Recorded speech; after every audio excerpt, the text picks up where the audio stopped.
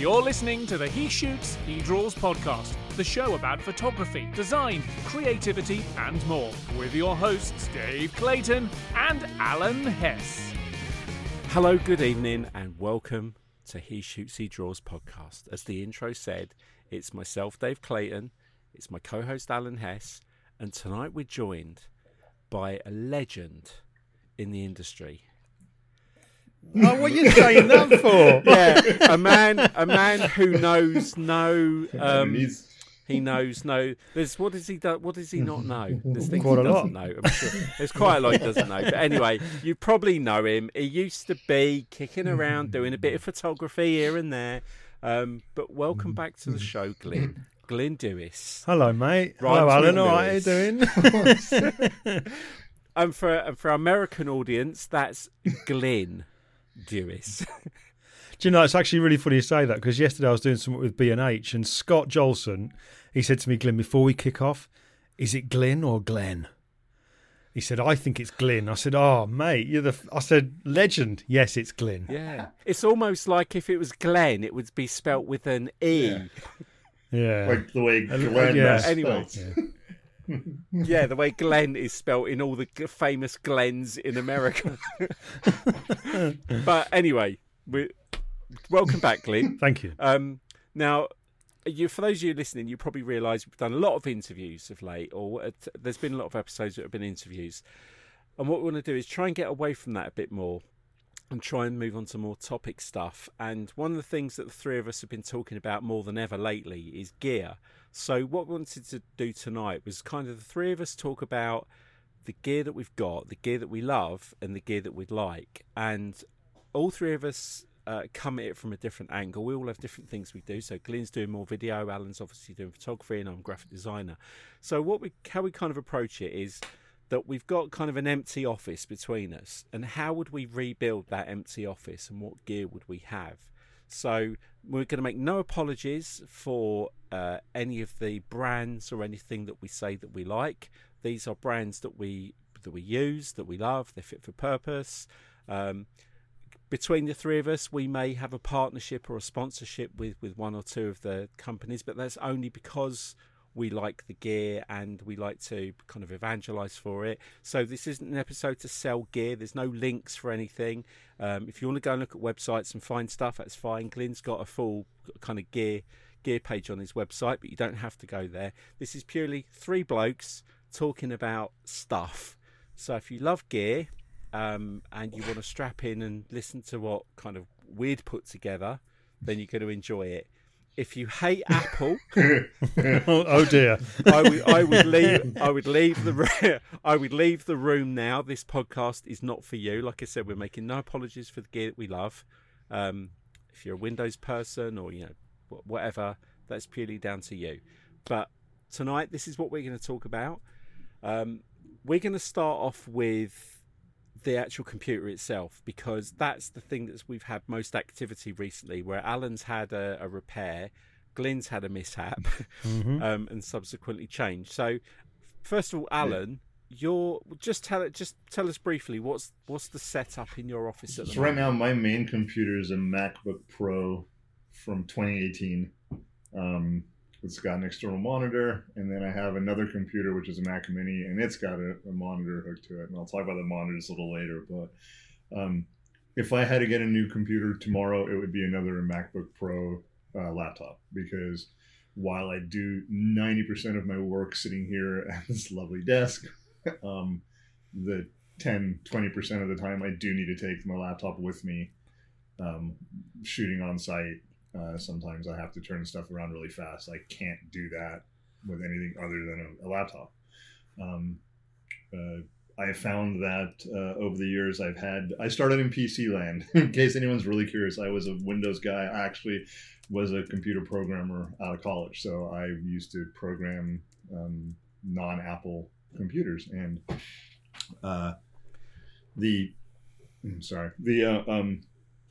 when I picked up my first Apple, it just worked better. Literally, like, I didn't have to worry about how things were going. I didn't have to worry about drivers, any of that other, stuff that was going on. And I've been an Apple user ever since. I do work on clients' PCs quite a bit these days, and I am really quite impressed with them over what they used to be. But they used to be shot. It gives me cold sweats to think about Windows 95. Is it upgraded? Yeah, a little bit. Then? Yeah, I was working on a Windows 11 machine. Don't go that route, Dave. I was working on a working on a Windows 11 machine yesterday, and it was actually quite an enjoyable experience. They've moved things around. It's easy to get to. Setup was fine. It's intuitive. It's a lot more. You don't have to know, you don't have to be able to go deep diving into the computer anymore to use it the way you kind of had way back when. But if I had to go tomorrow to, replace everything, fire, flood, earthquake, and everything was wiped out, I would get a new MacBook Pro 16-inch, probably with a new M1 chip somewhere in there. Alan, how do you? Because you say you work in your office primarily. You obviously you go out. You spend a lot of time in your office writing and all that kind of stuff. With your MacBook Pro, I take it you've got some kind of a dock thing then that you. Because if you've got dual monitors, you've got all this stuff plugged in, you don't have to manually put all those things into something, do you? Or do you just put one lead in and everything's connected? One lead. I use, I have a couple of docks, actually. OWC, Otherworld Computing, they have a couple of Thunderbolt docks. So I have one that it's a one-cord plug-in. My MacBook Pro plugs into the dock, and my monitors and card readers and external drives and all the other stuff, keyboards, plug into it. And the big thing is, people have to understand, I don't sit and type on a laptop in my office. I have an external keyboard.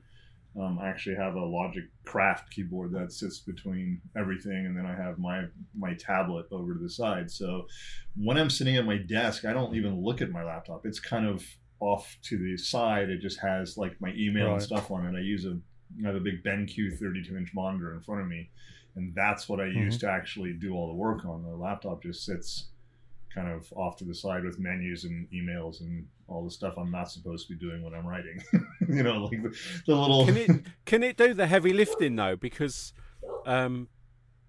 I know I think you had an iMac, or you had a Mac Mini, I think. So can your laptop cope with all that heavy lifting of all the photos and the work that Lightroom's doing? Yeah,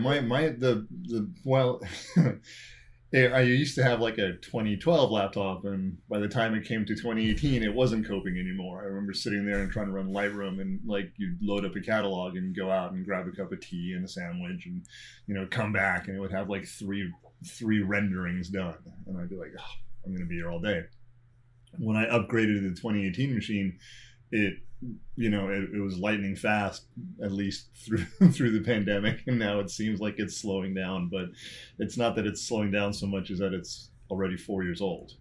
It's early 2018. Wow. We're now into 2022. It doesn't seem like 4 years old. It looks nice and new. It has gone back to Apple a couple of times for issues we've discussed in the past, including a battery that was swelling and other assorted issues where it just died on me.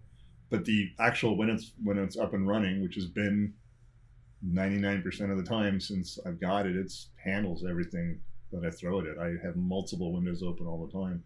The biggest problem I have is that the screen is only 16 inches, and to sit and write books and do a lot of editing on it, that's just not enough real estate for me to be comfortable with. So I have the external monitor was the biggest part of this whole system that was important, and the keyboard. Any keyboard works. I just happen to really like this Logic Craft keyboard because I can use it to switch between computers without a switch. Well, I bought it because Alan's recommended it, and I have to say it's one of the best things I bought because it's a solid bit of kit. Is it wireless? Yeah, it's great. Right. You just charge it up, but because you got three buttons at the top, so you can control three different computers. Right. So I've got I can have one for my Mac Mini, one is for my work laptop when I have to work from home, and the third one I can bounce over to my iMac. But the thing is, you have to remember that when you're working from home, he says your bunny ears, but you're looking or you're doing something else on your personal computer, don't type things like your password into the group chat at work. Yeah. Oh, yeah. So you do have to get used to knowing if you are operating two different machines, knowing which one you're on. Because a couple of times now I've actually typed in luckily it's only the password that opens my Mac up, but they've gone, oh look, Dave's just accidentally put in his password. But those buttons you say that you can switch from one computer to another, is that what they are made to do, or have you said, so it has it has a three different Bluetooth things on it, so you could add it to an iPad Pro. So Dave's got his labeled with red, green, and yellow, and mine are just 1, 2, and 3. So I have my other computer in my office because years ago I realized that one computer was dangerous because if something happened, I would be stuck. So I went out and bought a Mac Mini at the time, which was the lowest price Mac computer there was, and I put an old, just a really old small monitor on it and a keyboard. And a couple of years ago when the M1 Mac Mini came out, I replaced the old Mac Mini with a new M1 Mac Mini. One, because I really just wanted to have a new computer that used the new chip and saw how, see if it was actually going to be able to handle stuff. And B, I needed a second computer. So this keyboard literally can switch between both computers on my desk. And the only problem is that once in a while I'll start typing on one and it will I'll type in 3 sentences and I have no idea where they are. I'll look around But what you're typing are shortcuts to stuff on your other computer, and all of a sudden Windows start flying open and reducing size stuff. So Glyn, I know with you, you are very much you buy something, you try it, and when it's no longer fit for purpose, or you have a real need to change, you change. So you've probably changed. I would say you probably changed. Don't remind me, because it'll tell me how much money I've wasted. Yeah, of the three of us. Yeah. But I know obviously you've got a MacBook Pro. Which is your going out and about. It kind of is, Dave, but that's got to be replaced now because it's become it cannot handle nowhere near the latest version of the software that I use. So it can't handle Photoshop, can't handle Premiere. It's a 2014-ish, something like that, I think. Wow. So it is getting on a bit, but it's brilliant for doing email and stuff like that, and tethering. I use it for tethering, and it's got dents in it and all sorts because it just gets put on the floor. I'm not really that bothered about it. It's just good for tethering. I've got to update it, but I'm in a bit of a quandary at the minute because, as you know, I've just had to. Although I wanted to upgrade, I didn't want to do it so soon. I've just had to upgrade, and I am from an iMac, a 27-inch iMac, which had more RAM in it than Apple will say it can have. It had 128 gig of RAM in it. Wow. Yeah, I know, and it was really good when I first got it. It was great, and it was kind of like a refurbished one.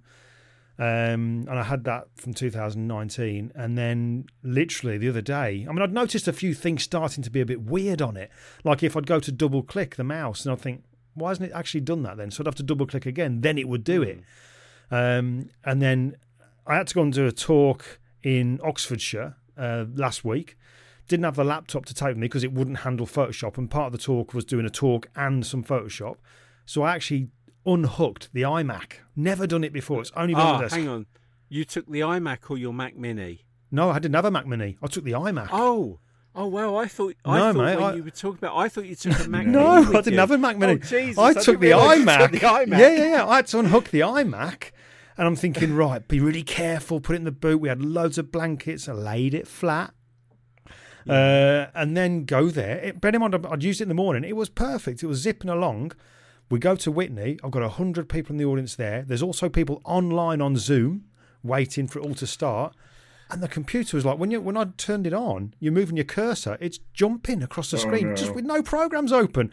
Thinking, what's going on? I go into Activity Monitor, and there was something called, what's it called now? Something kernel, KERNEL. Right, yeah. And it was running at over 1,000% on the CPU. That's not a good sign. So... And there was no fans kicking in either. And before now, all the fans, that's the one thing I hated about it. And I just hated the fan noise. Even when it was working great, it was like, that's ridiculous, the noise. I had to use software to knock out the sound of the fans while I was recording. Yeah. And the trouble with I've that had was, before. the trouble is, because as you know, what we did at the start of this podcast here, when you start, you go 1, 2, 3, clap, and then you get talking. So I'm doing that in the video. I'm using this software called Crisp, which is brilliant for knocking out sound in the background. But when I then watch the video of me starting the video, it goes 1, 2, 3. There's no noise from the claps. I'm thinking, oh God, I've got to try and line up my audio now, because it was that good. It didn't even pick the clap up. So anyway, I took it to Apple. Thankfully, some bloke at the talk I was at, he lived nearby. He went his iMac. We then managed to log into my iCloud, download the presentation. Thankfully, I'd saved it on the cloud in Keynote, and I managed to just we went out for a great night. But then the next day I go to Apple. Go to the Genius Bar, and the service was fantastic. I've got to say, it was amazing service. Yeah, they are good. It was just so good, and it wasn't cheesy. It wasn't kind of like this, have a nice day. It was like, good to see you, can I help you? Right, go to this person, whatever. Genius guy plugged into it, and he said, mate, this test should take 4 minutes. We've been about 20 so far, nothing's happened. He said it's dead. It's dead. He said it was a catastrophic failure on the fans, the memory, all sorts of stuff had happened, but so glad it didn't happen the week before, because I was still doing stuff for the summit, for that Photoshop summit. So then I walked out of the Apple Store with a new M1 Max Studio. Where did your iMac end up? Well, he gave me some choices. He said you've got choices. You can either recycle it now, we'll take it off your hands, blah blah blah blah. And I said, I'll take it back and I'll give it some thought. It's now in a cabinet in the garage. Right. And it wasn't put in there gently. It was, So but now I've changed. It is such a well built, nice bit of kit. Even though they've, it is, yeah. Although they're only going to do the 24-inch now because of the studio, which we're going to talk about next. I know some people now are, if they've got an old iMac, what they're doing is they're using it as a second monitor because it's Retina. I couldn't even get the thing to turn on, mate. Yeah, I know. If you can get it to turn on, like with mine, because it's working, I could use it as a second. But it seems a waste. But once they do, I've got an iMac under my desk. That's the one before the one I've got. Yeah. Which I think the Logic board's gone or something. I don't really know what to do with it. I'll be honest with you. The Genius guy said to me, he said, listen, we can take it in, we can triage it, we can do what, and he actually said, but it'll be a whole load of money. And I said, what, more than I'd get for it if I sold it? He went, yeah, potentially. I went, right, forget it then, that's it. So I kind of, if I'd have had time to, which is what I wanted to have, because I knew I was going to upgrade, if I'd have had the time, the luxury of time, I'd have gone to the Apple website, right, I'll increase that, I'll have that, and I'll give some more of that, more memory, and then I'd have tailor-made it. But I couldn't wait. It wasn't like Alan. I didn't have a spare that would be a working computer for me. I had to come away with a computer, so I got off the shelf. Oh wow! M1 Max thingy, and mate, I tell you what, I've just recorded a video for YouTube, which is going out tomorrow. And at the very end of that video, it's about this Max, just how quiet it is.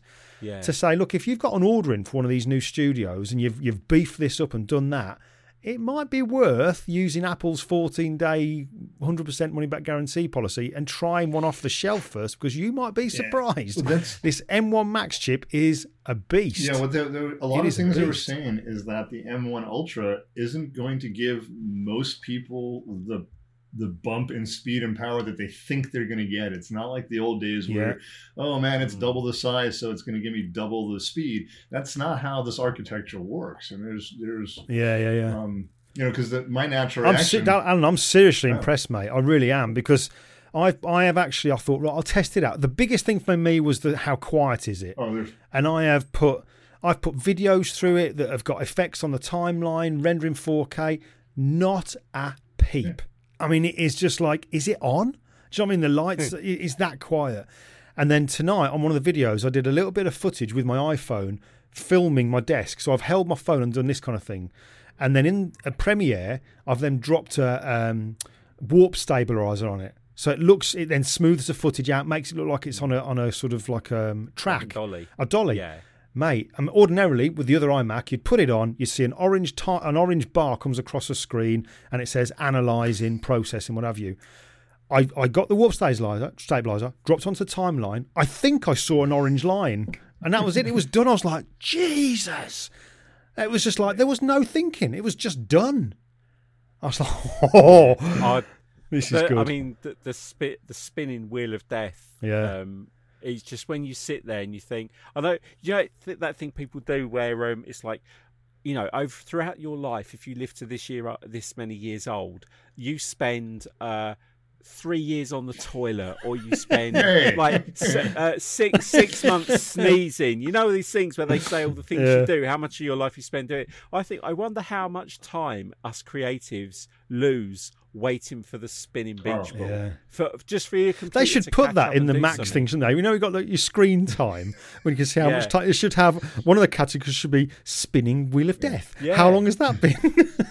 Because it must know that it's doing it, because it activates the rainbow spinning wheel Yeah, anyway. yeah, So yeah. it knows it's got to make it. So there should be a report that says That would be like, good. how much spinning ball. Yeah. So I'm, because of your recommendation, obviously I'm an Apple person, and like you say, I'm a bit like you and Alan. If there's new gear, there are times where I remember the whole thing with Zach Arias and the cameras is like, use it until like it can't do all the things you want it to do. then Yeah, upgrade. get to know its Whereas limitations.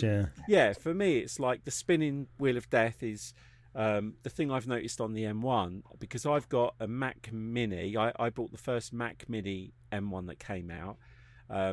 My iMac is a 2015 model that's had a little bit of work done to it. It's had an SSD added to it.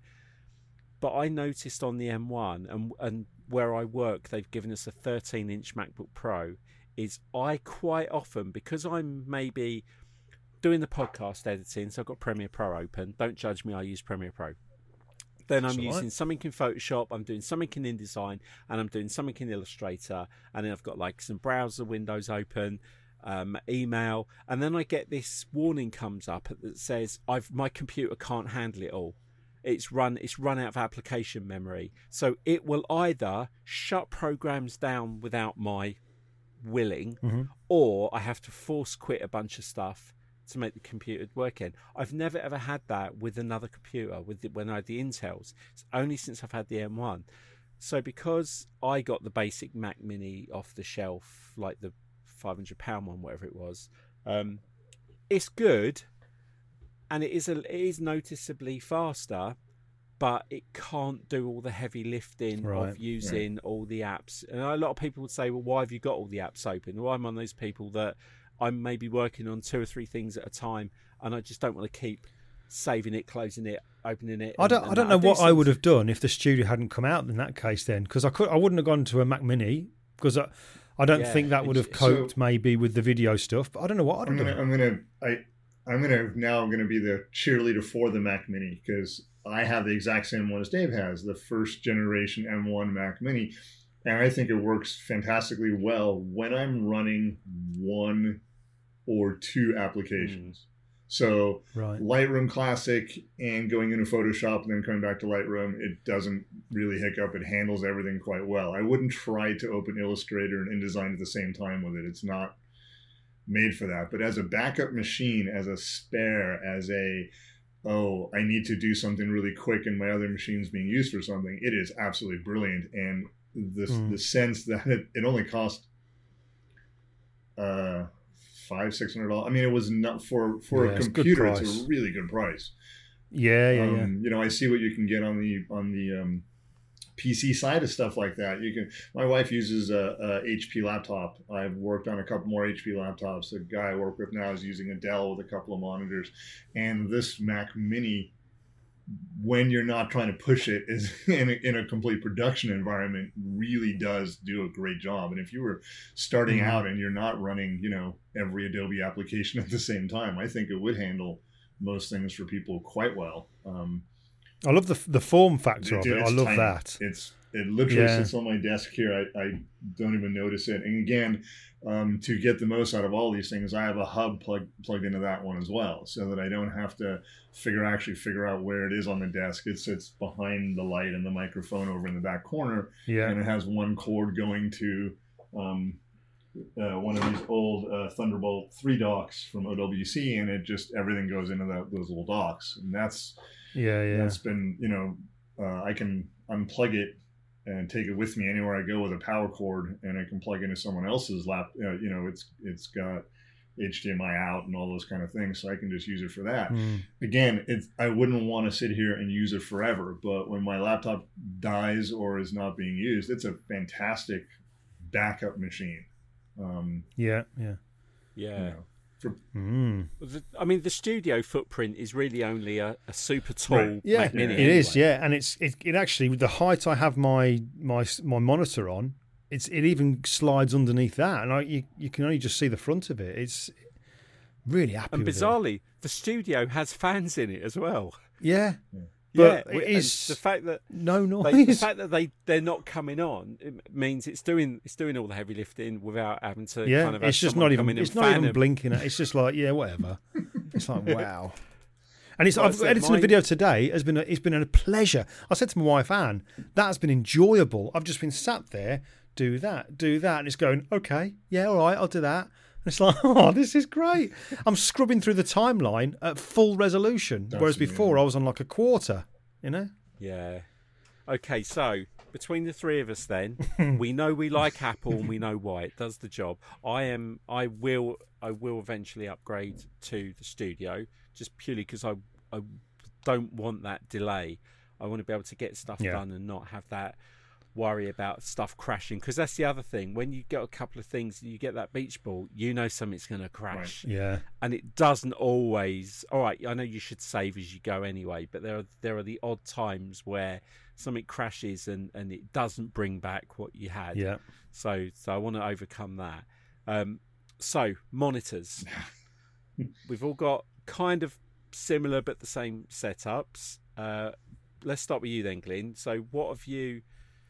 You can talk about BenQ, it's fine, because I know you use their stuff, but what kind of setup do you have and why? Well, it's like I said, since I got the studio, my setup has drastically changed, because I was very much somebody who had a dual monitor setup, and I loved it to a point. I used to find it a little bit irritating if my cursor went to the bottom of the screen and it brought the dock over. I'd be like, ugh! That I found annoying. And also the space it was taking up, I wasn't that keen on. So now the iMac isn't working. At the moment, I'm on a one-screen setup, but I definitely need to have a second screen. The screen I've got is BenQ, and full disclosure, I do work. I'm associated with BenQ, but I was using their stuff beforehand. Which I just love their monitors. It's a 32-inch monitor, and it's the SW320 or something. It's got like that matte finish to the screen so that you don't get the reflections and stuff. Yeah, which is really kind of nice. But I want to get another screen. I know I have to, because I did a presentation last night. And when you enter Keynote and press play, you can't see your slides. What's coming next. You can't see your presenter notes. So I'm thinking now, well, I could. Yeah, Alan's just held his phone up. I could use that, but mate, it's multitasking. I know. I'm thinking, should I get? This is my quandary. Maybe Alan, because you're into all this kind of, you got and you, Dave, actually, you got iPads and stuff. I haven't got an iPad, so I'm thinking, do I get an iPad Pro? Was it 12.9 inch? Yeah. That I know works brilliantly as a second screen. It also can take USB-C for external stuff. But it won't just be a second screen. It can be used for other things, and I don't have to leave it on my desk to clog the desk up, because I'm already 4 days in, I'm thinking, I like this desk. This is nice and empty. Do you know what I mean? And I don't want to have the full desk again, I'm thinking. So do I go for the iPad Pro? Yeah. I guess it's the investment into an iPad Pro is because you can't use the desktop versions of the Adobe software. Wait, hold on a second though. Have you seen those the rumours? Have you seen the actual stuff that's been going out? Where there is tell us more. There's an operating version coming out for the iPad a web Pro. Version. No, of Mac OS. They've shown it already being the Mac OS desktop on the iPad Pro, and it's like, ooh, yeah. So so I started out on the other end. I was a huge iPad fan when it started out. I wrote a couple of books on the things. I mean, I wrote literally on the iPad about the iPad. I had a couple of books. Yeah, you did. You wrote. I remember that. Yeah. And I have slowly started using the iPad mainly for not creativity endeavors. Netflix. Netflix, games, books. recreation. I do like. Which one have you got? I have the lowest end iPad from like 4 years ago. Right. Just a regular iPad. I think it's a 6th generation. It can be used as a second screen on my computers. I don't need it in here because I have. I'll talk about that in a minute. I have a lot of monitor real estate in front of me right now.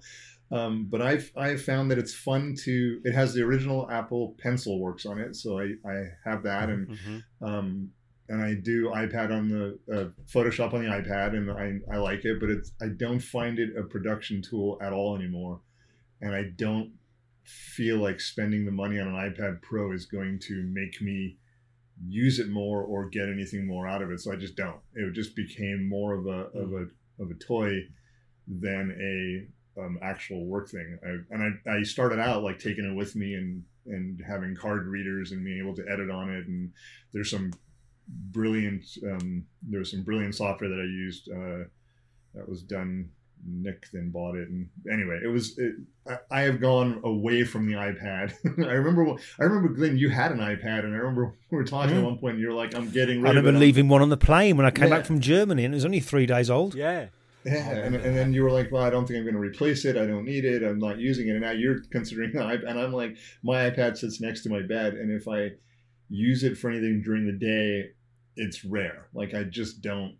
It just hasn't become part of my workflow. But I'm kind of thinking, Alan, that for me, not only the second monitor thing, which would be really, really handy because I do need one, but also I'm kind of finding, because I'm not taking my laptop out because it's an older one and it's heavy, I don't take it out so much unless I'm tethering and stuff. So whereas before I would go out and I could get emails done when I got some downtime with a coffee and stuff. I'm not doing that now, so I'm having to come back and do my emails. But also the fact that I can... Lightroom? Well, that's the thing. I'm saying Lightroom. You know what I mean? I've seen like Tom Heaton, landscape photographer in the UK. He's now started using an iPad Air with Lightroom. They're like, great. It's just worked its way out of my workflow. I really try to shoehorn it in when I had it, because I love the idea of Star Trek. I mean, I love the idea of a flip phone and a tablet that I could walk around with that had neat graphics and I could do stuff with, and it's no longer part of what I'm doing. And honestly, if I need to send a picture from an event to the people, it's usually just one or two that go out on social media. So I'm doing that with Snapseed on my phone.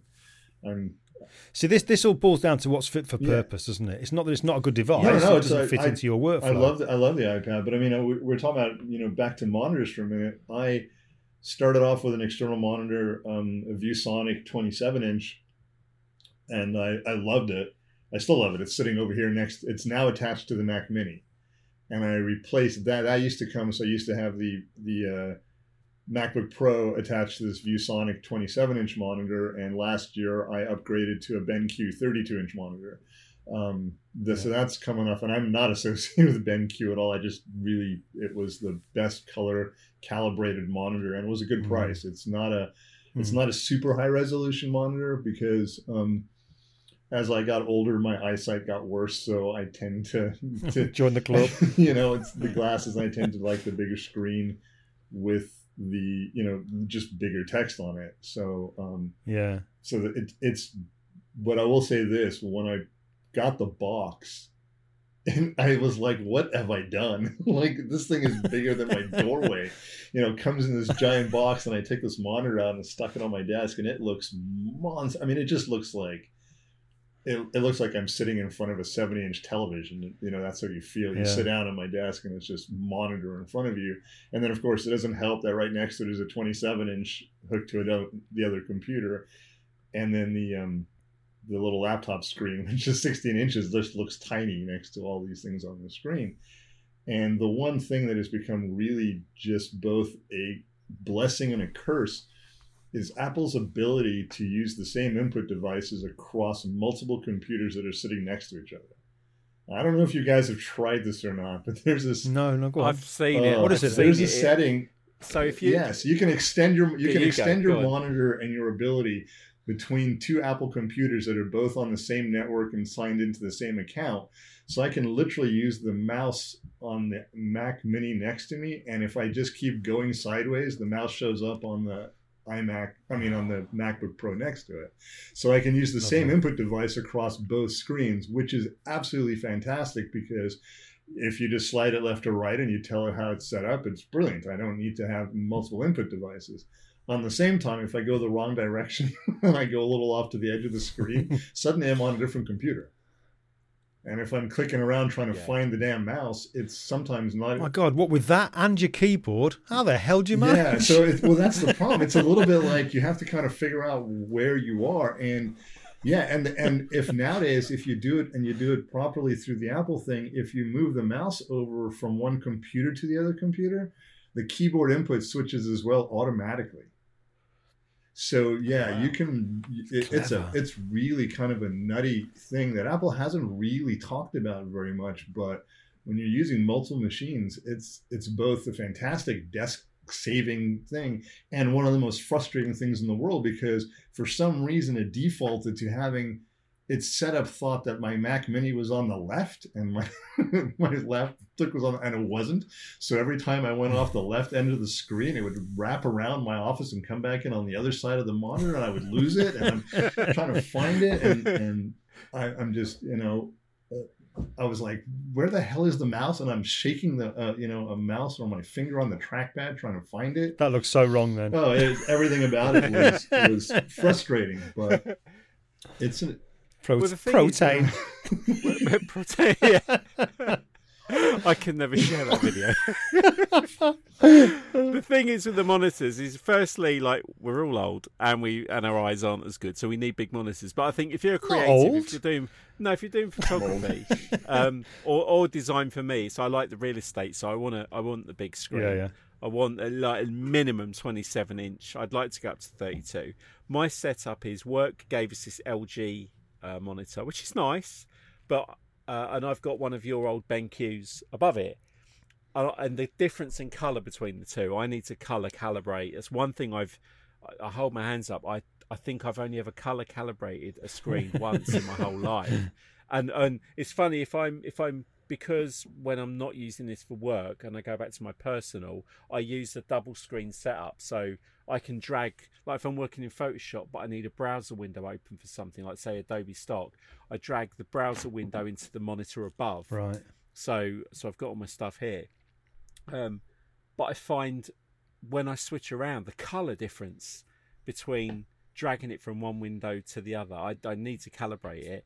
But I do like the two monitor setup, partly for me because one tip that someone showed me was if you're working on something quite large in Photoshop, drag all the panels. If you've got a side-by-side screen, drag all the panels that are normally on the right-hand side onto the next screen, and it gives you more workspace, because you're still going to go to the right for the panels. They're not taking up room.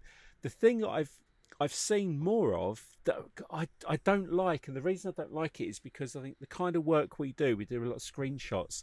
But have you seen those really wide curved screens? Yes. Yeah. That to me, just like if I do a screenshot, I'm going to be taking almost like a panorama. Yeah. So I don't like them so much because I feel like it's putting all your eggs in one basket there. I kind of like having separate monitors because I can change the setup. Are they like having two monitors though? Is that what they're like? Yeah, I think some of them are like having three monitors side by side, which I get. What a great idea! Just have one great big monitor on your desk that curves around, so you can kind of, it does become like Star Trek. But it just feels like when that monitor goes wrong, you've got nothing. But at least this way, if one monitor goes down, I've got another monitor I can work with. So I kind of like that. I don't like the above and below setup. So the whole purpose of this is getting tips and tricks because I want to change my office up. Yeah. But yeah, I've got two 27-inch monitors, and that works great for me. I like that setup. The thing I'll say about the iPad Pro was I got an iPad Pro 11-inch off Ben Brain, and I think a generational and creative is because a lot of people use Procreate. Yeah. I'd probably say Procreate is the biggest creative app on the iPad. Yeah. Sorry, Adobe, but it is. Yeah. A lot of people, even I, use Procreate for mocking stuff up or for doodling and sketching and whatever. I don't use Fresco so much. I'm not really into all that kind of painting, oil painting. Very clever that it makes ink and that do what it does, but it's not a tool I use. But even though I've got Illustrator and Photoshop on the iPad Pro, I've never used either of them for anything that I've ever needed to make. And every time I open it, it still feels weird, because I'm so used to Photoshop on the desktop and Illustrator on the desktop that on the iPad it doesn't feel natural. So I don't feel very creative when I open them up on the iPad Pro. So I tend to use my iPad Pro for like books and entertainment. I use Procreate. I do sometimes use a couple of the other Adobe apps in there, like Color Capture, if I'm going to do some bits and pieces, admin stuff. But I don't actually really use it for any kind of Adobe creativity. But saying that, Lightroom on it would be amazing if I was a photographer. Yeah, I see the Lightroom mobile version, the Lightroom cloud version I use on my desktop. I know for definite I would use on the iPad, because I love, when it first came out, I don't know about you, Alan, but I was kind of like, I don't know about that really. But now I think it's brilliant because of all the AI that's built into it as well, the Adobe Sensei stuff. It is just, and the layout is cleaner. It's just, I love it. I really love it. I use Adobe Lightroom. I use Adobe Lightroom and Adobe Lightroom Classic. So let's just make sure we differentiate between those two. Classic is the older version that has its own catalogs, and I use that for my production work. I use that for when I shoot for the arena or concerts or things.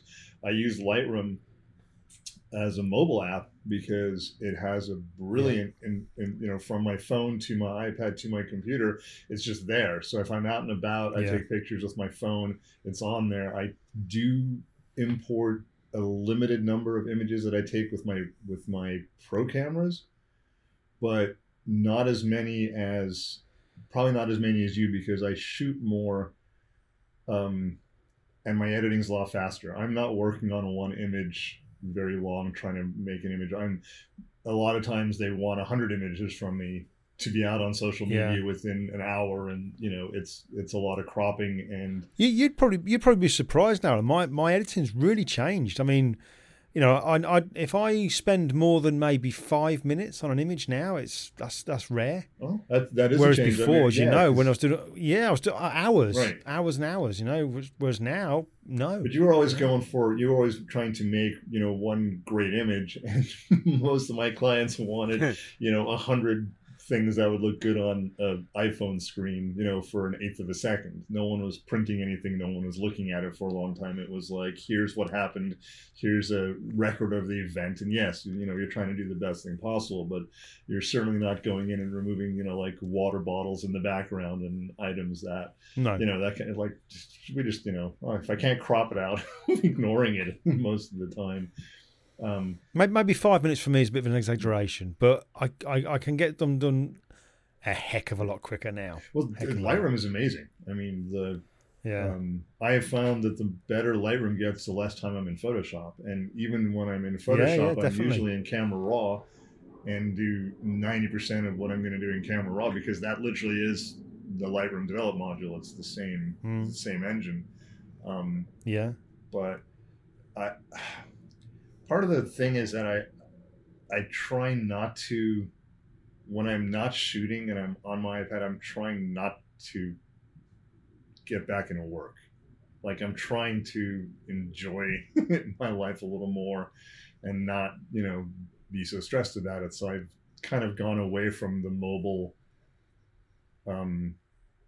editing. I would rather shoot and worry about it later, and then I come home. I mean, Nader's always thinks it's funny because I'll come home from an event. Like the other night, I did a soccer thing, and I came home and I'm like, "Hi, I'm home," and I run into my office and close the door, and 20 minutes later I come out. Okay, done. I downloaded the images. I have a bunch of card readers all at once. They all suck them in. I have tagged them on my camera beforehand, so the first 10 coming in are the ones that I thought are the best. I'll edit those really quickly, send them into my boss, and half an hour later, I'm finished.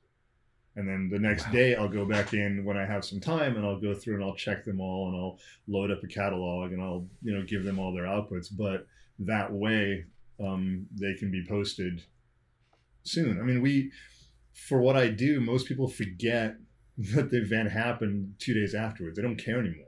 No one wants to know what the championship game looked like 3 weeks ago. Everyone just wanted to know what it looked like that day. So it's become,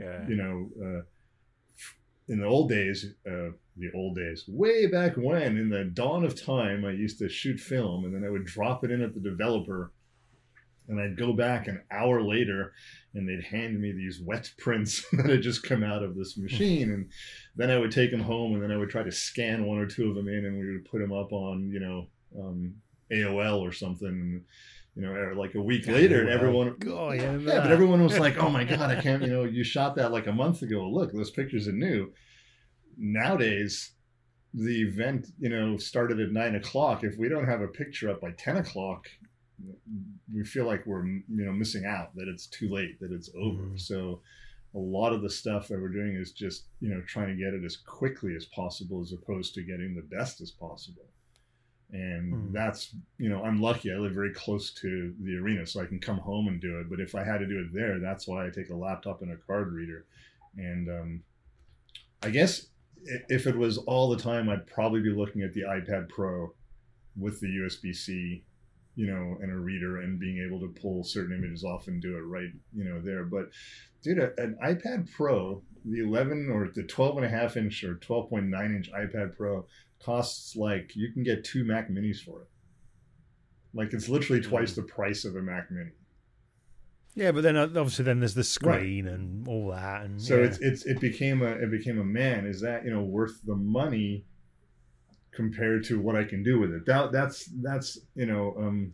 the biggest thing, and especially when I was going to say, when you're starting out and you're watching your dimes. I'm not starting out anymore. I'm still watching my dimes, and that's why I went to a regular iPad 5 years ago, 3 years, whenever the 6 came out. It was like I hadn't had one in years. And it does great stuff, and it even runs Photoshop on the iPad, but it doesn't. And I've never tried that yet. The old Photoshop on the iPad. Yeah, well, it's the the new Photoshop for the iPad, and it runs. I mean, it works, and I can do stuff on it. It's just not insanely fast. But the Mac Minis, that's the thing with the Mac Mini, is where everyone says, Apple's expensive. It's a little more higher price than some of the stuff you can, like, if you want to go and get a PC, but it's also, you could say the same with any other equipment we buy. But you buy what you can afford if it will do the job for you. The Mac Mini is such a great entry level Mac and powerful. I'm just on the website now, and just an entry level is $699, which is about 500 quid in the UK, just over 500 quid, which for what it does, and you can plug any monitor into it, it is a great workhorse for somebody who wants to start doing stuff with Mac. One of the things I was going to say, obviously, that's different with the three of us, is something that Glyn does that Alan and I don't do, is you print. So you've got a setup where you need a good monitor because you're looking at the color. All of that matters to you. So what's your, you can plug your course coming out soon, but you've got a print setup going. What was kind of the process of that? Because I know, again, you kind of suck it and see. You tried stuff until you got somewhere that you were happy with. What's your actual print setup, like from computer to printer now? Do you know, it's real simple. I mean, when it comes to the setup, there's the computer and there's the printer. The problem was the bit in between that I used to have years ago, is getting what I saw on the monitor to look like, what was coming out of the printer, or vice versa. But I use Canon printers. I've always had a good result, with Canon printers. That's the new one on my shoulder. There's the Canon Pro 300, their new A3 Plus one, and I love it. I absolutely love it. But my process is that you calibrate your monitor. That there is the thing that people get wrong, and that is the only thing that goes wrong, honestly. And people say, "Yeah, well, I calibrate my monitor." Guarantee it's not calibrated correctly if your prints aren't coming out correctly, and 99.9% of the times it's because your monitor is still too bright. A lot of these devices, like the i1 display, the Pros and all that kind of stuff, the studio versions, they're able to sort of measure the ambient light in the room that you're in when you're saying, right, what do you want it to be like? What should it be for the environment and whatever? So it'll say like 80 candela or whatever. So you go, all right, okay, 80 candela. It'll sort of calibrate it to that. Mine always said 80 or 100 candela. My actual monitor I take to 60. So when I print them out, they're like, that's just bang on. So don't rely necessarily on what the ambient measurement is, I would suggest. It's like, calibrate it at 60. And in some of your monitors, you can actually store those settings. Like in the BenQ ones, you can store different settings of calibration. So you can like calibration 1, calibration 2, and what have you. And then just dive between them to see which one is the one that's most accurate. And it works that way. But I print from Lightroom primarily. I did do actually with my former printer was the Pro 10S, which I loved. But with this new Pro 300, I was finding that the colours weren't coming out, even though the process was exactly the same with the paper profiles being used, either ones I'd made or ones I'd got from the paper manufacturers, which are really good these days. The Lightroom and the Pro 300 was just not working. Reds were coming out orange. It was just like, what the heck? Then I dived over to the Canon Pro Print Layout software, which is free software from the Canon's website.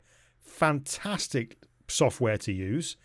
Really intuitive. You can do way more with it than you can in Lightroom.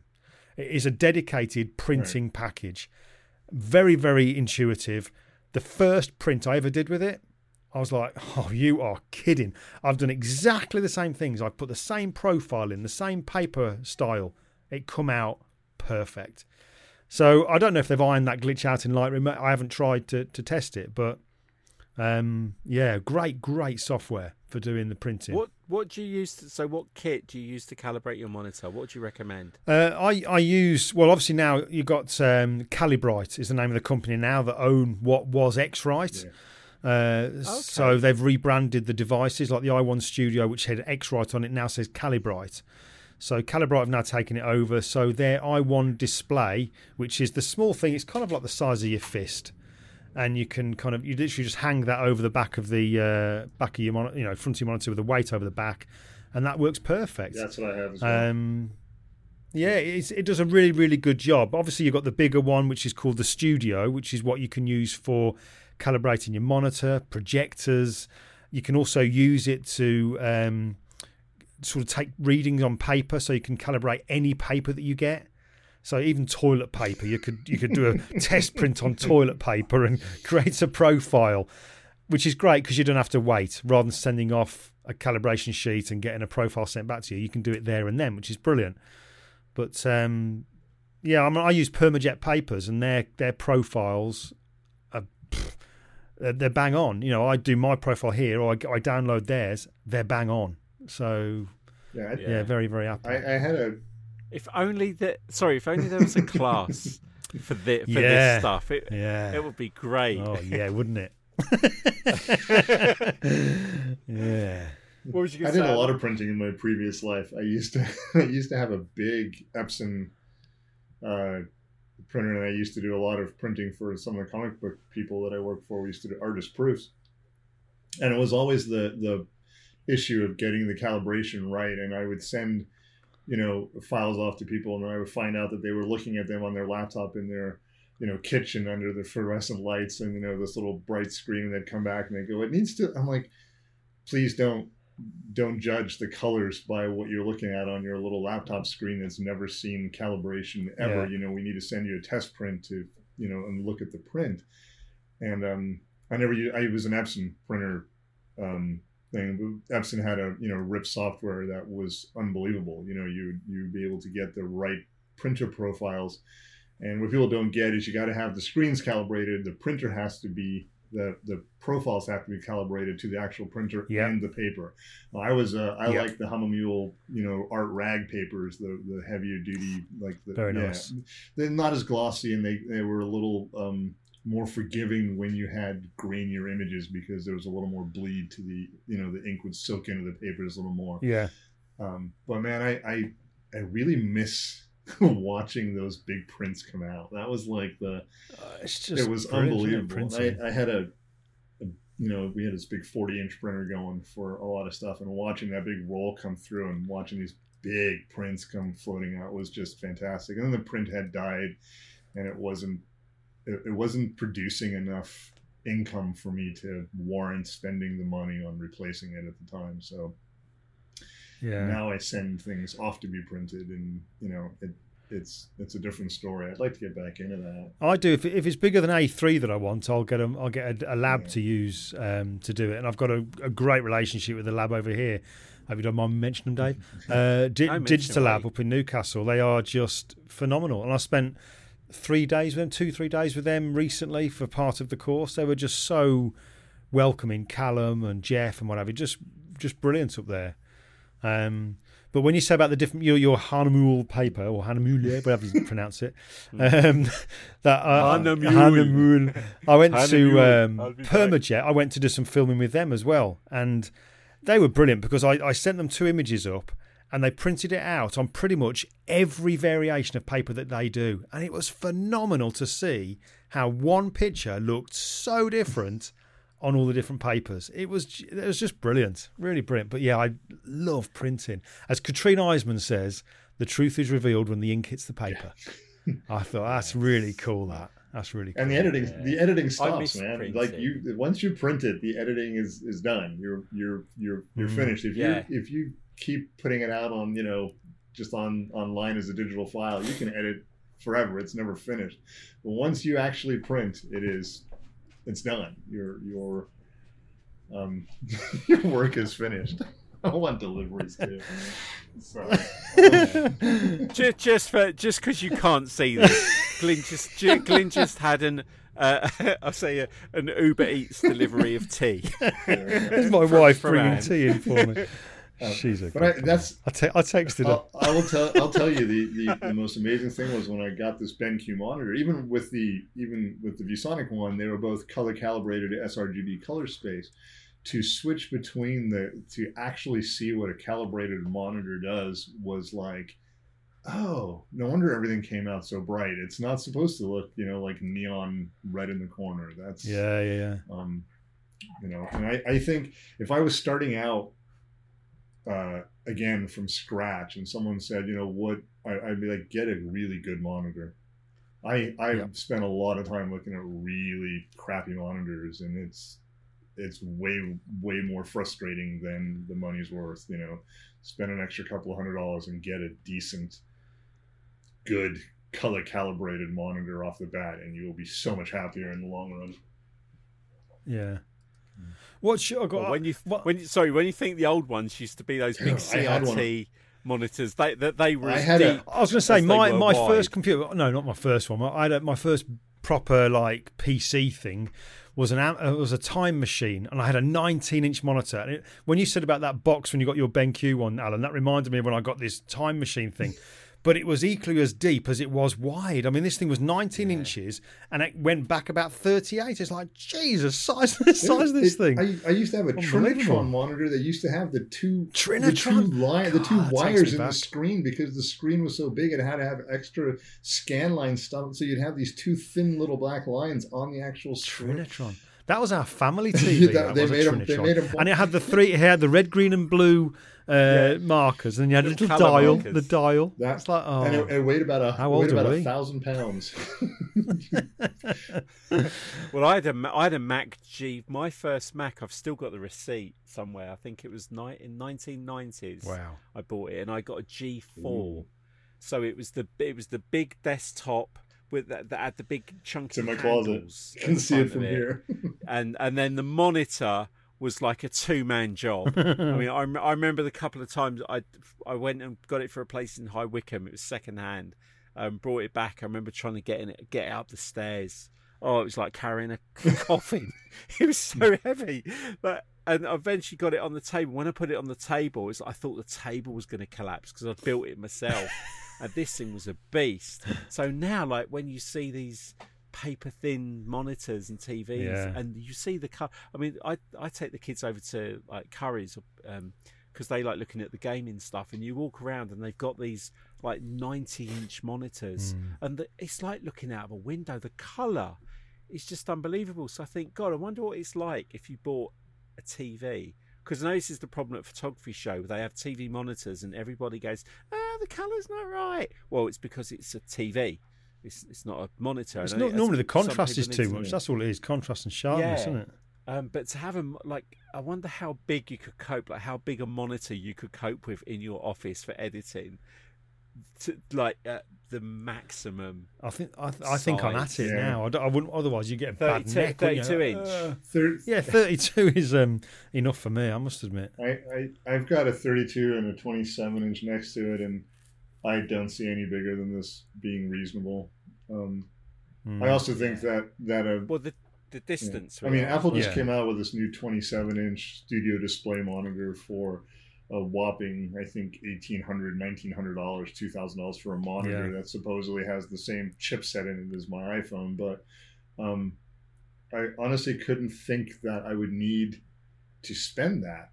On it, the BenQ monitor in front of me costs less than half of that, and it's I don't have a great bit of kit. yeah, I don't have to be completely, everything doesn't have to be completely perfect, but this thing's got a brilliant stand. It adjusts up and down. It can rotate to a portrait or landscape orientation if for some reason I want to work lying down, I guess. I'm not sure why I'd want to rotate. I actually saying that, I actually saw for the first time ever, there's a program over here, Alan. We have a guy called Noel Fitzpatrick, he's called the Super Vet. I mean, if ever you got to see his programs, it is amazing.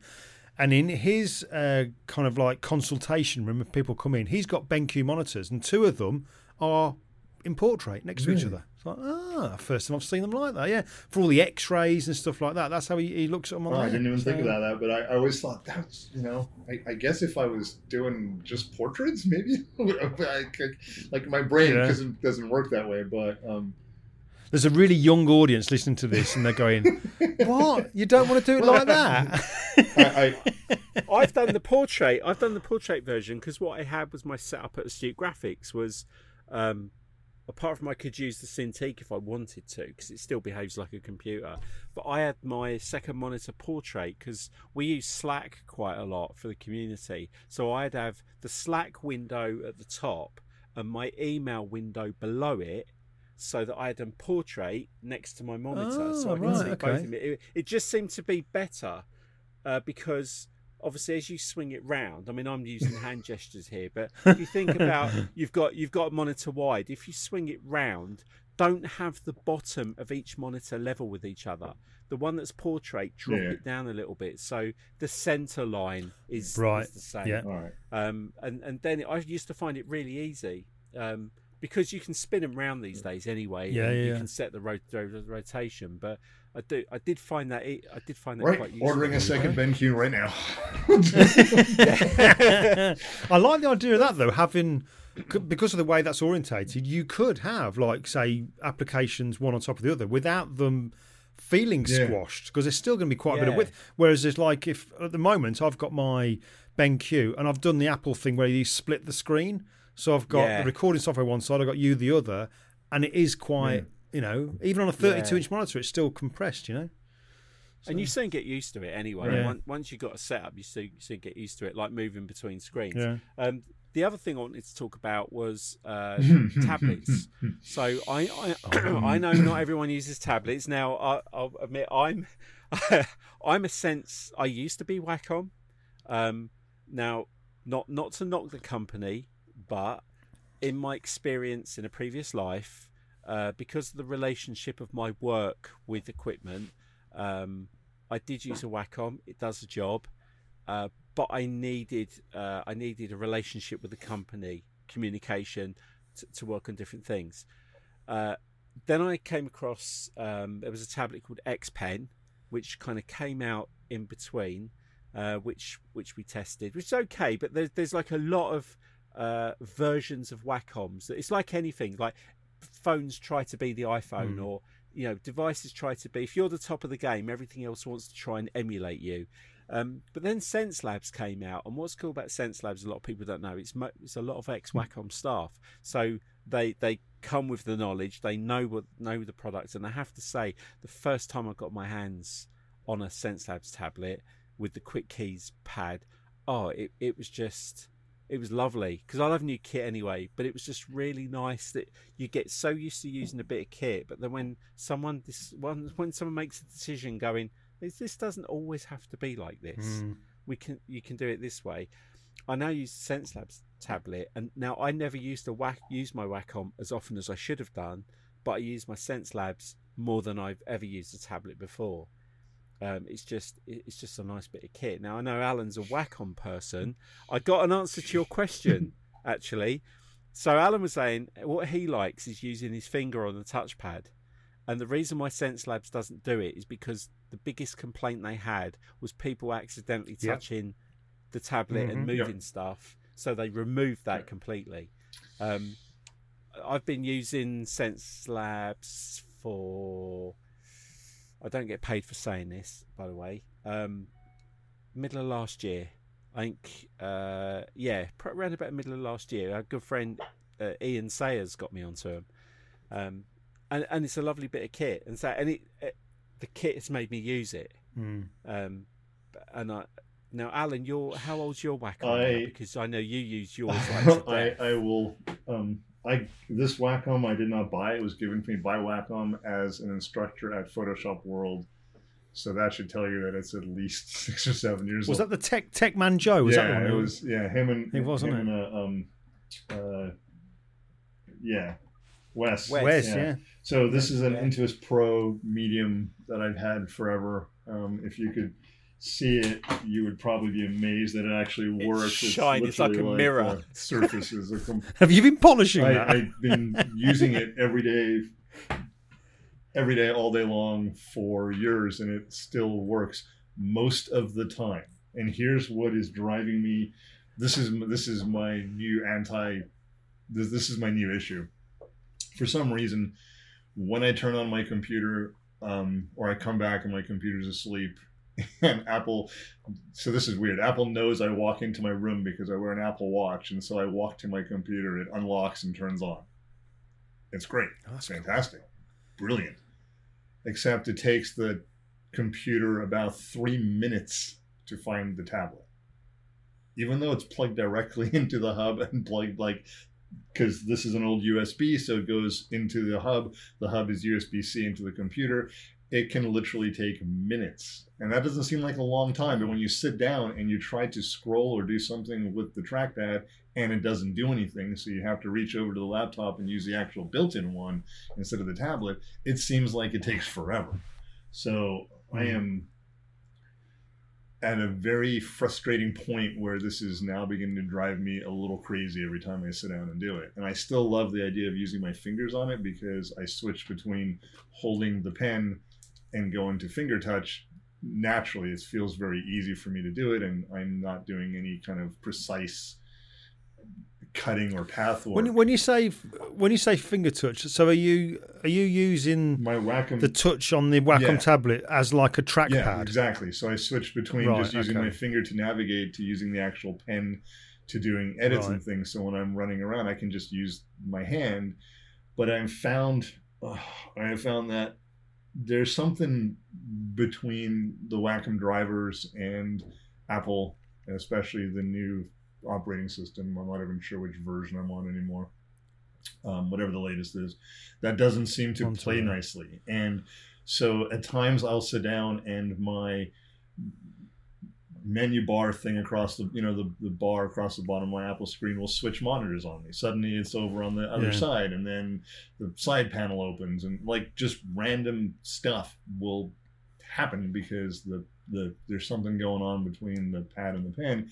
And I know it's an old one. I know it's been beat to shit. I know it's all shiny because it's constantly getting my hand moving across it.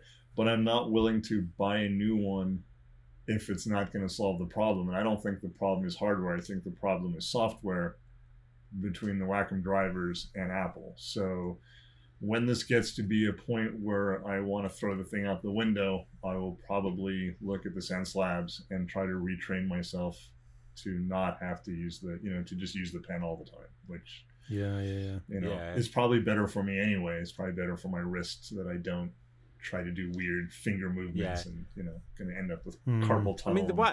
I mean, fairness to Wacom, I mean their kit lasts.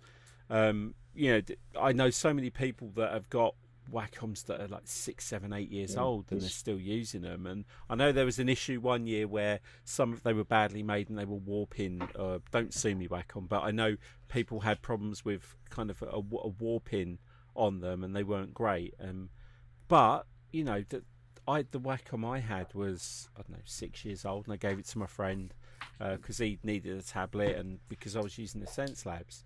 So it took me a long time.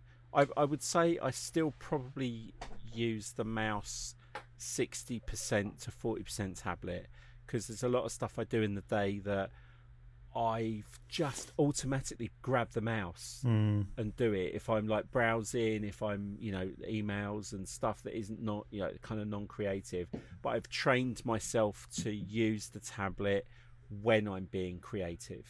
Because, I mean, do you remember the laptops that had the nubbing in the keyboard? Oh, horrible. I mean, just imagine trying to do that now. So I have had to train myself. It's a muscle memory. Like from the very first computer, we're so used to using a mouse that the thing I find with the tablet. So here's like a weird thing I find with it. If I'm using a mouse, I'm so used to using the mouse that like my hand is there, I'm moving it around without thinking, I'm looking at the screen, I see my little cursor, I'm clicking and dragging, and it just comes second nature. Now if I'm going to draw and I've got a piece of paper and a pencil, I'm looking at the paper whilst looking at the nib of the pen or pencil while I'm drawing. My brain is seeing my hand do the thing. The weird thing I find with a tablet when I'm using Photoshop and Illustrator is my hand is over to the right and my eyes are somewhere else, and it's a bit like patting your head and rubbing your tummy. That it's hard to do. My brain and my hand, like I see why people love a Cintiq. Right. Because you're drawing straight onto the screen. I couldn't use it being left-handed. I couldn't do that. How you would naturally draw, whereas the tablet is still a weird way of doing it. So I'm either looking at my hand and not looking at the screen, or I'm looking at the screen and forgetting where my hand is on the tablet. And it really is something I've had to teach myself. So I would love to work on a Cintiq. And I hope that Sense Labs bring a Cintiq kind of computer out, because having used one now, I really see the benefit. And for me, being creative in using Illustrator and Photoshop, that I like that naturalness of the pen touching the thing I'm doing in front of me rather than off to the side and then like looking elsewhere. That's just a. I'm sure youngsters coming straight in use tablets from the minute they fall out of the. they're in the hospital holding a pen and a tablet and an iPad Air, creating stuff. Well, they're using iPads. I mean, iPads and the pencil. I mean, it just became a natural thing. It became very easy to use. Yeah. And you're using the pencil on the screen. I think that's why people are so creative on the iPad Pro. Is because it's a mini Cintiq. And you can get software that mirrors this. This is one good thing for you, Glyn, that you might find with the iPad Pro, the big one. Right. Is there is software? I think there's software built in to the Macs now that you can mirror onto your iPad Pro. What that means is, as long as you're within a close enough range to your computer, you can drag the desktop Photoshop app onto the iPad. And then you use actual Photoshop on your iPad Pro with pressure sensitivity with the Apple Pen. Wow! Because I've done that with Illustrator, and because of using the plugins. The more I'm talking tonight, the more I'm convinced I need to get the iPad Pro. But I would look at the Pro and I'd look at the Air and see what the differences are between the two. Well, the fact because I can use USB-C, can't I? As well, you see, I can because really thinking about it, which is what I've done with this Mac Studio. I was initially thinking when I was going to get it, 2 terabyte hard drive, blah blah blah. But now I think it's after me and you spoke last week, Dave. All I've done is I've brought an external SSD, which is like the size of 2 fingers, and that plugs in, and that's a 2 terabyte by G-Tech, I think it is. Plugs into there, and it's something like a 2,000 megabyte read speed or something, and it's just like, So nothing goes on the computer. In fact, no. What I do is I edit video, which I have been doing the last few days, on the hard drive that comes inside the M1 Max. The minute that's finished, which is something I learned today, actually speaking to Ian Sayers, believe it or not, then go into Premiere and you use production package contents or something, and it wraps up all the video, no matter where the bits are on your computer, and I can then save them on my external hard drive. It's like So with the iPad Pro, I could get the 12 point whatever it is, Alan. There's 12.5, 12.9, I don't know. Get that with the lowest memory, because I will always be using external SSD. Well, the mini, the iPad Mini also uses a USB-C thing. It's it's just an 8.3 screen, so there's a lot of real estate difference between the Mini and the iPad Mini and the iPad Pro. Okay. And I have friends whose daughter just graduated from college last year. She didn't want a computer. She just wanted the iPad Mini and a keyboard, and that's it. That's her computer. That's her thing. I mean, are you using a tablet these days, Glenn? I am. Do you know what? When you got yours is when I got mine. I got the Intuos Pro 1 from TechMan Joe and Wes, and I'm still using it now, but I've had to really dumb it down. It literally is just a bit of black plastic on my desk that I have to have wired into the computer because the Bluetooth on it sucks. It really does suck. Mine wired into. Being left-handed, I don't have my tablet directly in front of me. It is way off to the side. I mean, it literally is way off to the side. And I find that coordination thing fine. Do you know what I mean? So the fact that it's got those keys and dial on the side, I never use them because otherwise it means me reaching across to do it. I've never used any of that stuff on the side either. And I keep mine over to the right side. I'm right-handed. So my keyboard is literally in front of me because I tend to do more writing directly in front of the screen with both hands. Right. And when I'm editing, it's just my right hand off to the side. I'm curious if anyone's used the Wacom One, which is their $350 one that actually has a screen built into it, so you can. Well, I had the Cintiq at one point. I brought myself one of those. Couldn't get on with it because you can't move the panels in Lightroom, so that annoyed me. Being a left-hander, reaching across my picture, trying to move dials, and I can't see the picture when I'm moving them. So there was that. But I am moving over to SenseLabs. I actually had a chat today. I don't know if I can say this. Can I say this? I won't say the ins and outs of it, but I had a 2-hour conversation with Ian Sayers, who Dave mentioned earlier on. And he kind of just showed me some of the stuff that this SenseLabs tablet thing. And I actually started off by saying, Ian, tablet's a tablet, right? It's just a tablet. You know what I mean? And then he showed me stuff that you think, well, why isn't that already in them? There was so many things. But the biggest thing I'm excited about, generally, I came off the conversation, we did like a Zoom thing. I was thinking, that is going to seriously speed my workflow because initially I think I was speaking with Ian and he was talking on like Photoshop and Lightroom, how good it'll be.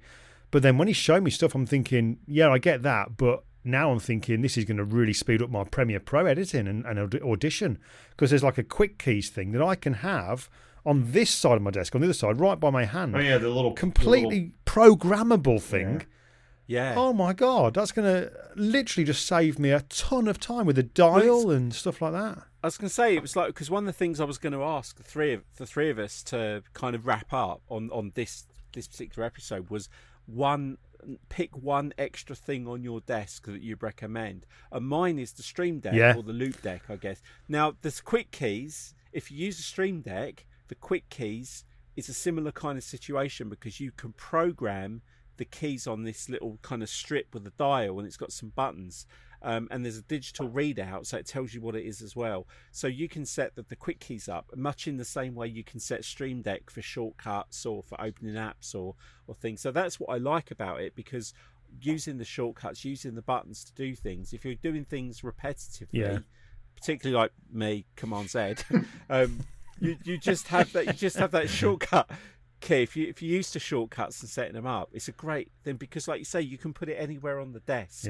wherever you want it, to quickly hit those keys. So on that side, my extra bit of kit would be, since you introduced me to Stream Deck, I love my Stream Deck now because I've got all the little. I've got the 15 button one. I know you got the larger one. In fact, if you go on Instagram, go on Glenn's Instagram feed, and he's actually posted a picture of his desk as it currently is, and you can see his Stream Deck, his tablet, his setup. So that's like the most modern version of it. but I love my Stream Deck. Yeah, it is it's good. one of the best extra things I've bought. So, Alan, what else on your desk would you recommend that you kind of The can't hub. live without? I could not live without this. I have two of them, but I'm going to go with the one from the Thunderbolt C hub from OWC, Other World Computing, because I take a laptop and because I take it with me, and there's times where I grab it, I unplug it, one cord, I drop it in my bag, I come back in, I plug it in, one cord, my microphone, my lights, my monitors, my hard drives, all that stuff is on and off of it immediately. I can just turn it off and take it with me without having to try to unplug numerous things all over the place and have to rewire my desk every time I come back in. That has been for my production, probably the biggest game changer. And the other thing is that once I set it up right, once I had all the pieces connected the way I needed them, the way my desk was done, I Velcroed everything down so that it doesn't come loose. So the hubs and all the stands and everything are literally, they're kind of stuck to my desk, so I don't have to worry about, inadvertently pulling the wrong cord and having a hard drive somewhere on the other end can go flying off my desk. And, you hear that crashing noise behind you and you realize you just lost 6 months of work. So everything is now in its place, and I kind of worked with it in a couple of weeks, and then I bought some Velcro strips and everything got stuck to the desk so that I don't have to deal with it. But that has been the biggest time saver change in keeping everything running, has been being able, and my craft keyboard, the Logitech craft keyboard. I know it's an expensive thing, but it's a really solid piece of, I think it's about $100. It's like but I always look at every beefy keyboard with a real. It feels like it's been made. Like it's not. It doesn't feel like the cheap plastic clunky keys. And like anything, I would say with kit is when you look at it as, oh my God, that's £500. That's £1,000. That's £2,000. Yes, in that moment you are handing over that much money, but when you buy quality gear, it's going to last. And we've established tonight, Macs last a long time, tablets last a long time. Divide the cost over the period of time you think you're going to get the usage out of it. And you actually find year on year, if you could buy that computer each year for £250, you'd buy it. You've just got to get that mentality of it's the investment up front, but if this kit lasts me 5 years, divide £2,000 by 5 years, it's a whole different ball game. It's that a cost per year of that equipment. So the keyboard's £100. I mean, but it's brilliant. Every day I'm switching between, and it saves me 3 keyboards on my desk and 3 I use different mice, but ultimately I'd like to get a mouse that I could do all 3. Like there was a button where I could click. Do you have a mouse on your desk, Glenn?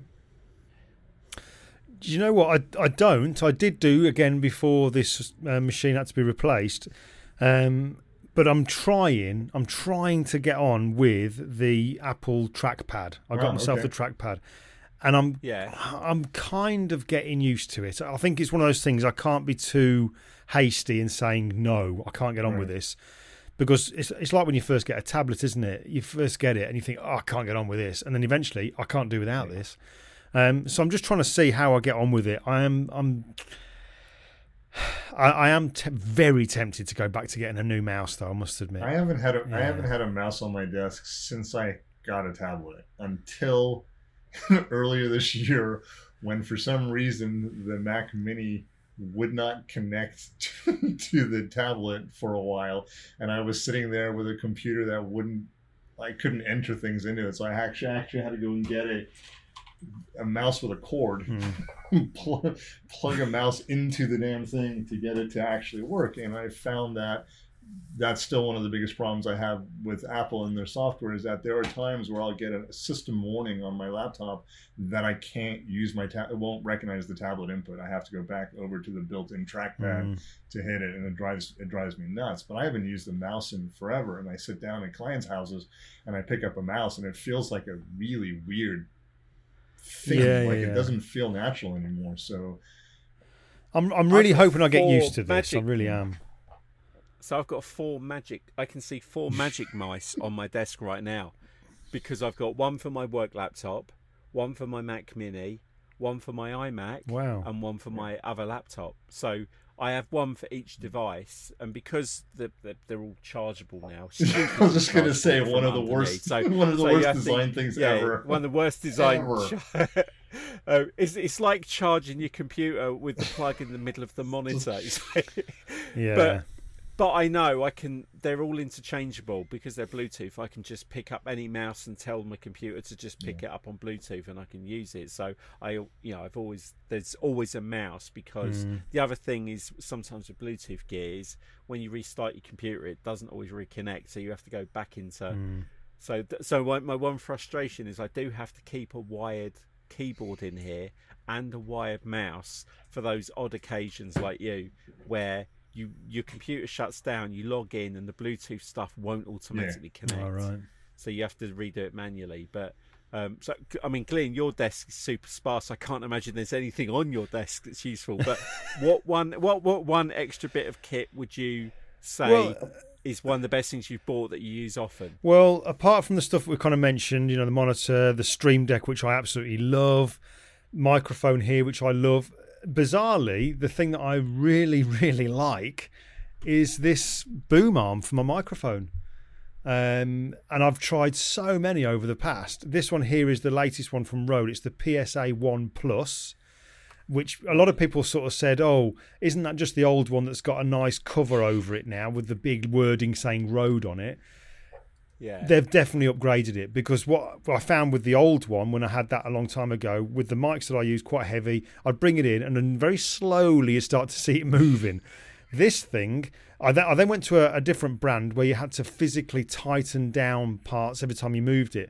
This PSA 1 Plus, mate, I can literally move it, and it just sticks where I want it to go. It is really good. So yeah, I'm very impressed with that. I love it because I can send it right out the way, and then you probably watched while we're doing this tonight. I've been moving it around, and it just sort of stays in place. It's really good, solid bit of kit. So I got the Neewa, the kind of, if you go on and type in like Rode or mic arm, you generally see Rode, or I think it's Neewa. Neewa. I bought the Neewa one, and the same thing is I move this thing into position. All right, if I pull it over too far, there is some resistance to it because the spring only goes so far. But I can move it, and it stays. So I have to say, for a budget version, it is a good. It's like 30, 40 quid, right. I think. I've had a cheaper one before, which snapped. But this thing, I mean, I would like to upgrade to Rode gear eventually. I've got a Rode mic, and obviously doing the podcast. One thing, I know Alan upgraded to a Yeti, I think. What have you got, Glenn? Because yours sounds really good. At the moment, this is what's called a Lewitt 440 Pure. And I got this one because I watched Mike Russell's YouTube channel, who does a lot of work with Audition. He's a a radio guy who's a fantastic channel on YouTube. And he recommended this one. Pure. And this actually, funny you should ask that, this goes back to why I got this purely because of the fans on the iMac. Because the actual sound, the way the actual sound pattern, it attracts it into the microphone here. I could be talking and you hear me clearly now, but if I went round to the back of it, all you'd hear is like, brilliant at knocking it out, So I thought I'll get that because it'll reduce the sound of the fan. But the fans were that bad. It still picked them up. But I know, because I do stuff with Rode. There's one they're sending me out, which I'm going to try out to see, but I don't know. I love this. There's a lot of people, actually, funny enough, who do say, "Oh, what audio you got there? What microphone?" It does come out quite nice, I must admit. That sounds great. It is quite rich, yeah. And like we said at the very beginning when we created the podcast, was if it's an audio platform, have the best audio you can get. Now I've got a USB. Mate, if it's a video platform, have the best audio you can get. Yeah. Oh, absolutely, yeah. Because they say you can have poor video but great audio and people will watch it. But if you've got great video and poor audio, absolutely, people won't watch it. Absolutely. And that's one of my biggest bugbears with podcasts that I listen to, is when I know that the person is using the mic on the laptop and they're sat like 6 feet back away, and they got all that echo in the room. They record the Skype or whatever, and it's buffering. And it's like, this is, if you, like we said, if you're creating, get the right kit for the job. If you're doing graphics, get a great monitor. If you're doing video and audio, why would you skimp on? It's a false economy. It really is. Yeah, because like going in, we'll do another episode on more camera out and about gear, because I wanted to talk about your drone. Someone do a whole episode on the drone audio editing side of things. I love my drone. But yeah, I'll say for this, love it. Again, it's like you get something, it works, but I always want to buy something better, even though I don't need it, because I just like the idea of having the best I can have that I can afford and justifiably for the work that I do. I think that's why I've become obsessed with audio. That's my thing. Was obsessed with getting the best audio I can get. So one of the issues I have is the physical layout of how my desk is and what I do most of the time, because audio is an incredibly small part of my workflow. It's chatting with you guys, doing the podcast. Well, I mean, it was really important. Like, but your audio is great, isn't it? It's not bad now. Fantastic and sound. I got the mic is here, but it's on an arm that reaches over. I have to kind of move a monitor out of the way so the arm can reach when I do this kind of thing. And you'll also notice that I'm nicely lit tonight because I just added a Lume Cube edge light. So I have, and I can literally adjust the brightness. And that made me think of that Ricky Gervais thing. Then, sorry. But that's sorry, but that's the it's those little things that were afterthoughts. They weren't part of, like, I know you do a lot of video, so you're doing the YouTube channel and you're doing editorials. So it's important to be set up for that. It's very evident when we look at I can see both these guys in this, and you can see the backgrounds. My background looks like a garbage truck dumped a bunch of stuff on the floor, and my desk. And mine looks like the overflow. Right, and Glenn's is like this really neat, like everything is on the wall perfect. The shelves are just nice and clean, and you scroll around my office, there's going to be a tub of backdrops and things on the floor because I did headshots the other day, and I had lights, and then there's Darth Vader sitting on a shelf, and it's just so if I really had to do this again, I would tell people one of the most important things is to kind of figure out your workspace before you start adding stuff to it. Figure out like where things are going to go, because I never did. And if I would have done that, I probably wouldn't have this really weird L-shaped desk. I'd probably have a much bigger straight desk with another piece behind me. But this is just the one I have, and it's the one that's been here I've been in this house for 19 years, so I've had this desk for like 25 years. And it's just what it is. What I have done, to the horror of most people, is that every couple of months when I redo stuff, I have to drill more holes in it. So for cables and to attach things, I've drilled about 6 holes across the back so everything can drop into the desk and get out of the way. Yeah. But I had to buy a new mic when I recorded a podcast for He Shoots, He Draws a couple of years ago, and we did 3 takes because they all sounded so horrendously bad. And this was a microphone that they had in stock at a local store, and it came with an arm, and so it's been an update. But it is a USB mic. It doesn't have any of this stuff. It's not XLR. It's not XLR. I've looked at a lot of that stuff, and I keep thinking, when this one starts sounding like crap, then I'll upgrade. Yeah. That was the thing with me. It's like Glenn, I've got when Glenn and I were doing mobile stuff, I've got the Zoom, and I bought the mics and the cables, and they're all XLR. So that kit is nice, and those Zooms record brilliantly. I mean, for what they are, I did buy the external mics, but even the built-in mic's really good. But on the desktop, when I get round to completely redoing this office, because the thing like we're just saying about Glenn, his is so clean and always the same.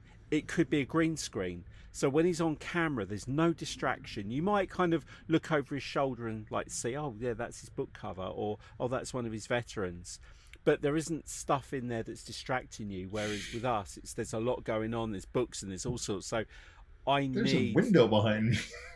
There's literally I think if you don't have a good environment to be on camera, like Glyn is, it can be distracting and off-putting. So if I were to start recording more content, I wouldn't want to do it here. But A, because I've got no natural light anyway. I've got this horrible light above me, which is hideous. Yeah, but be grateful you've got hair. Imagine if I was sat in there now. Yeah, me too. The ponytail just ponytail just fakes people out. The baldness is I don't like Casper sat in there. Yeah. The Hubble telescope would be going, oh my god, there's a star just burst. So, but no, so I'm going to call it a day here on this one. The reason being is because we're going to have Glyn back like as a regular guest, talking about when we talk about tech and stuff and other subjects. But the next one I want to talk about in June is the whole drone stuff and this whole like YouTube presence about like what setup you have, considerations, the gear you use, and also the process of you going out and testing stuff like the audio side of it, trying different mics. And I don't care talk about, you can talk about Rode, you can talk about Canon, Sony, any other products. At the end of the day, we're just trying to tell people what we think in our experience of using it is what has been the best kit for us. Yeah, and for me, it's stuff that I was using before I was even connected with them. So exactly, yeah. So if you're looking at getting out and using your drone now that you're allowed out, talking about the qualifications where you can and can't make it, and then also the consider, because one thing I love, which kind of came from watching Casey Neistat, wasn't that I enjoy his videos anyway. It's the way he edits and films his videos. Like when you see him going down a street on a skateboard, you realise he's been down that street 3 times already. Once to set the camera up, go all the way back, ride down, go back, maybe do a second take, because he's also talking as well. Then he's got to go back and get his camera and go and set up. So when you see it, you see this kind of really lovely seamless thing. So now when I've started watching your videos, I know Anne's been helping you, but when you were doing it on your own, I was sitting there thinking, he's walked all the way down that hill 3 times. He's had to go through that gate 4 times. Yeah. So, again, it goes back to the more things you know that you don't know to ask in the first place. That's what I want to do with these kind of episodes. Yeah, brilliant. Pass that knowledge on from experience. So for this one, for like part 1 of the gear show, the gear episode. Thank you for joining. Thank you for coming back. Oh, mate, it's been brilliant. Lovely catching up with you two again. Always a pleasure. But the 3 of us could talk about gear all day long, and then hopefully our audience love that kind of content. So like I said, if you've got any particular subjects you want any 2 or 3 of us to talk about, send an email, podcast@heshootshedraws.com. In fact, while we were talking, so I've got to find the guy's name because I'm going to give him a shout out. So you look that up, Dave. Glenn, have you seen the new DJI Mini 3 Pro? Yes, mate, I have, and I'm kind of.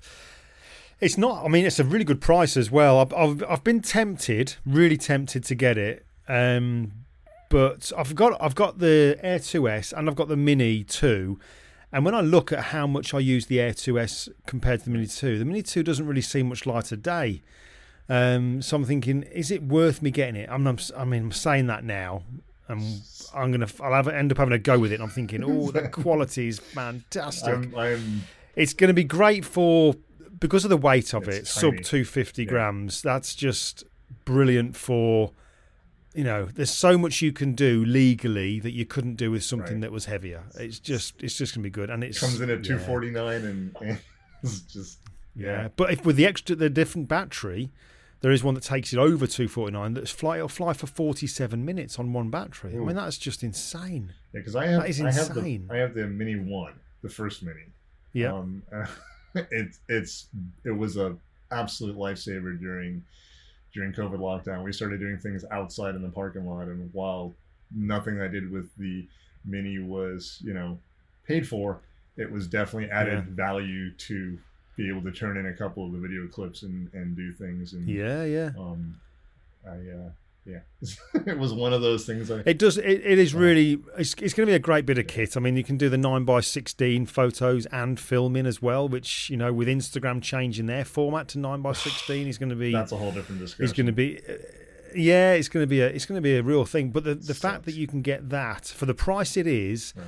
And it is literally it's basically the Mavic 3 in a mini format and more. It is all the tracking, 4K video, extended battery life. Yeah, I'm going to keep an eye on. I've got some friends who I know that do a lot of stuff with the drones. There's a guy that I know that me and Dave, Ian in London is his handle on YouTube. Yeah. Ian in London. You get what you want from Ian because he's not beholden to any company. He buys it with his own money and he'll tell you the truth. So it's a really good channel to look into. But I'll keep an eye on his stuff, and also Jevon Davey on YouTube as well. He's got a good channel. He'll be doing some stuff with it. So it'll be interesting. But who knows? By June I might be saying I've got the Mini 3 now. Well, we'll save that then. I was going to give two people a shout out. I will do it on the next episode.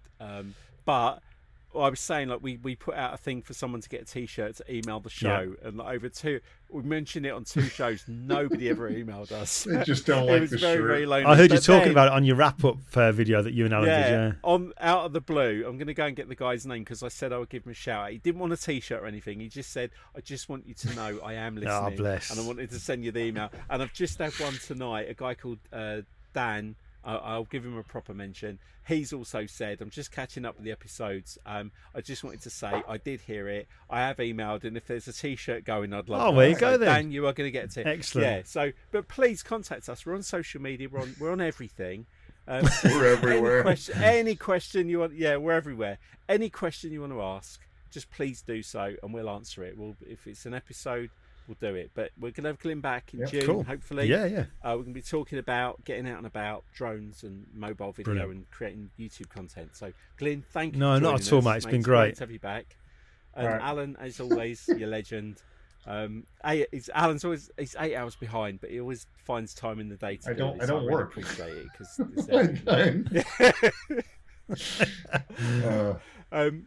but the next episode, the previous episode, please go and give it a listen. It was with us and Diane, who I did my talk at Creative South. While I was at Creative South, I met another lady who's very, very creative. She still uses pens and paper. She's an amazing artist. So she's going to be on next week's episode. Oh, cool. Debbie Clapper. Amazing stuff she does. It's all geometric, hand-drawn. She doesn't use any rulers or anything. It's all by hand. Her company's name is Neural, which is GNEURAL. Go and check her out. It's phenomenal work. So I've already done that and recorded it, so got to edit that. That'll be next week's episode, and then who knows what's after that. But until then, with the flow. Hope everyone stays safe and well, and we'll see you cool. next time. Catch you later.